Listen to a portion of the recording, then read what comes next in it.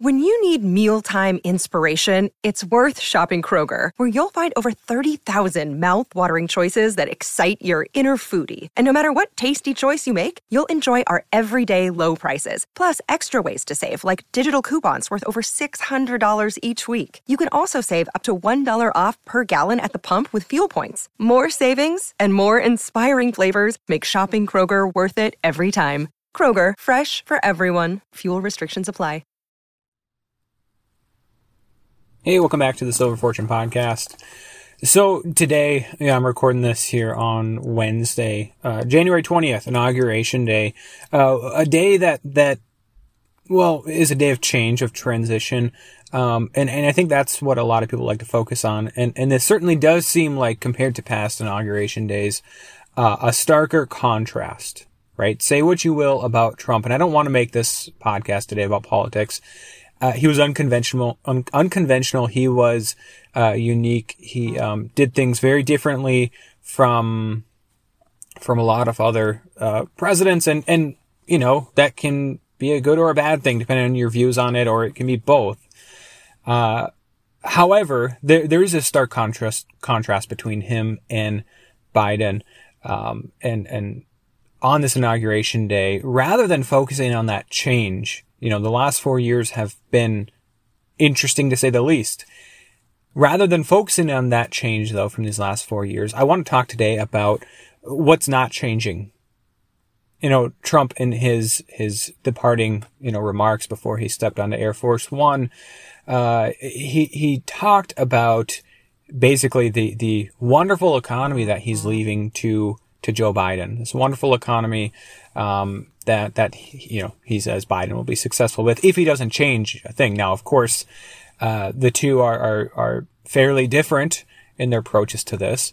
The two parties are, and obviously things are going to be changed. In fact, as soon as Biden is taken office, we're seeing some various, executive orders being rolled out regarding things like the border wall, Keystone XL pipeline, immigration, citizenship, etc. And those things, may seem like more social issues or environmental issues, but believe me, they are economic in nature, and they show a different philosophy between these two presidents, right? And so obviously, even if you do believe that the economy is in a good spot right now, things are going to change, right?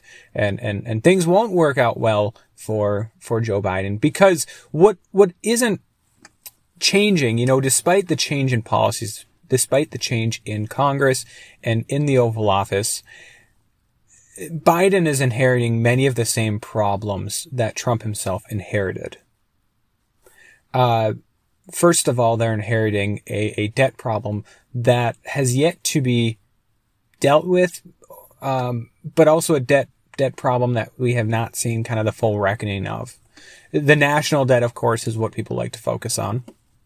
Currently stands north of $27 trillion, putting, Trump's 4 years in office, at a deficit of about roughly, $7-8 trillion, comparable to actually slightly less, but close to what Obama racked up in his 8 years in office.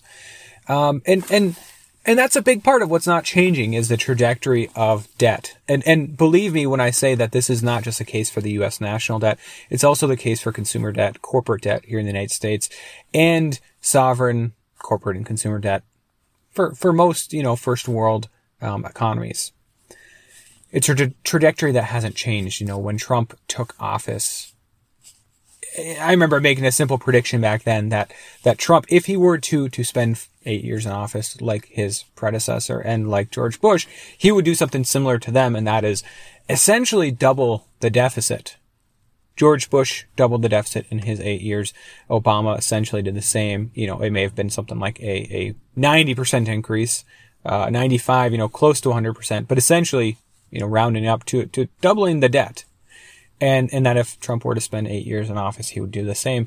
I do think that we will end up with that doubling of the debt by the time Biden is done with his first term. If he fills his first term, or maybe we could be talking about President Harris at that point, in 2024. But I do think it will be doubled over that 8-year period or something close to that.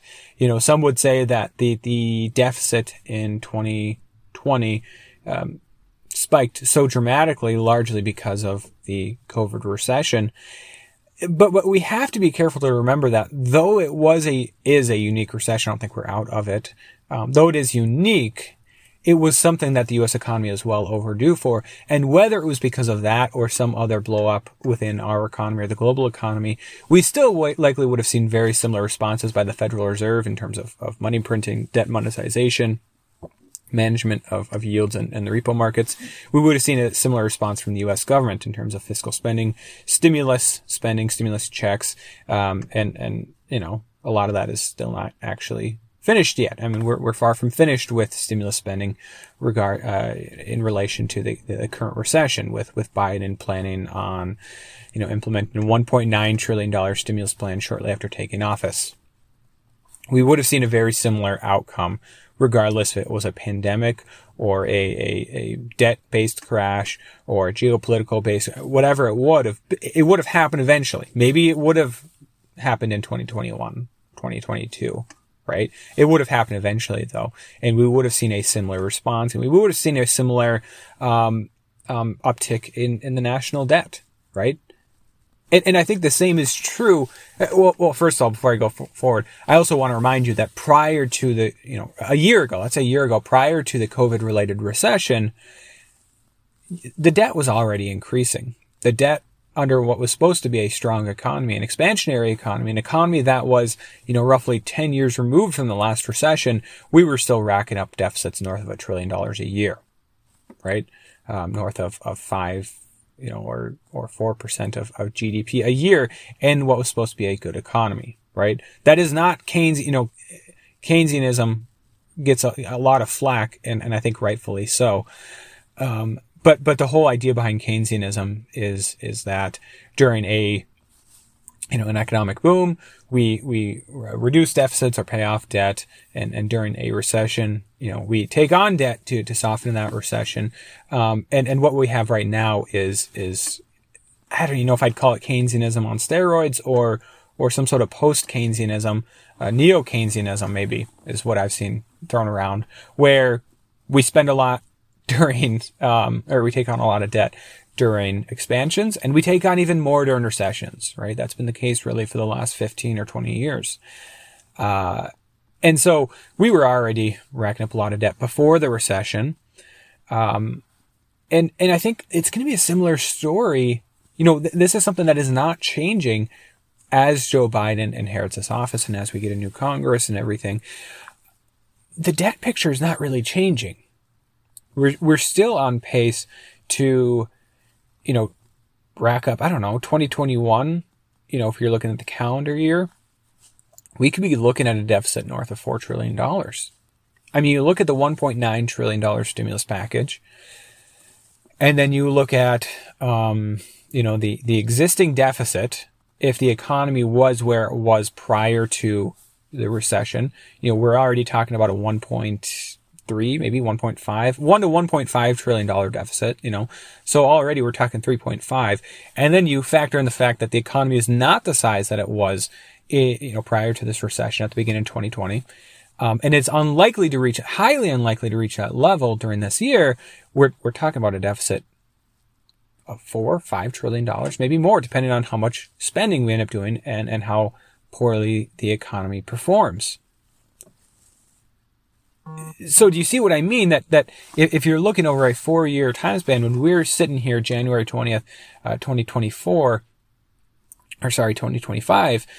with the end of Biden's first term or maybe only term or Harris or whatever, we could be looking at a very similar debt picture, a very similar expansion of this debt following almost like an exponential growth pattern, which we're all very familiar with, right? With the last year of the pandemic and exponential growth, as well as, compounding interest in the finance community. We could be looking at a very similar picture 4 years from now. I think we will be. And that's why I think that, if we're at 27 trillion, you might ask yourself, how can Biden manage to rack up, let's say 11, 12, 13 trillion dollars in 4 years? Well, consider that in his first calendar year, let's say he's president for basically the entirety of 2021, he's going to make it almost halfway there. 5 trillion, 4 trillion, somewhere in that ballpark or more. He's got 3 years basically to fill in the rest of that gap. And I think that is going to be no problem because, the odds of us experiencing another recession is going to be likely. We know that Democrats are somewhat more likely to spend money and disregard deficits. I think modern monetary theory is going to become more and more mainstream. I think it would have regardless, but I think it's going to become more and more, maybe at a faster pace, given some of the people that Biden has chosen within his team. And then this is, Janet Yellen, who's likely to be confirmed as the next Treasury Secretary.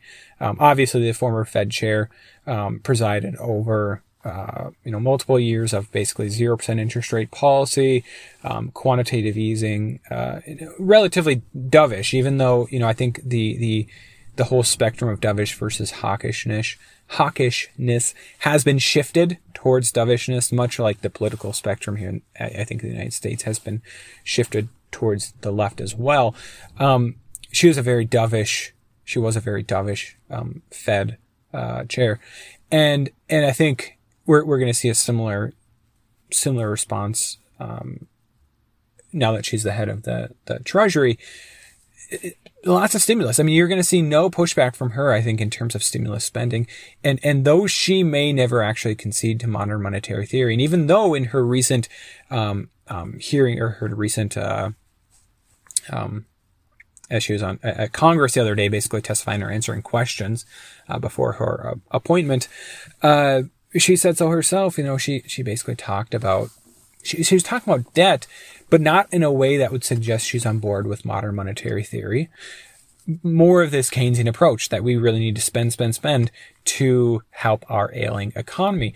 And so she may never actually, much like with Jerome Powell, may never fully, move towards this modern monetary theory. But in practice, I think that's what we already have seen. And I think it's going to be what we will see over the next 4 years. And so obviously, this is all abstract unless you apply it to your own personal life and where you see the U.S. heading over the next 4 years. When we understand that these things are not going to change, but that they're going to likely continue on their current trajectory, despite the change in leadership.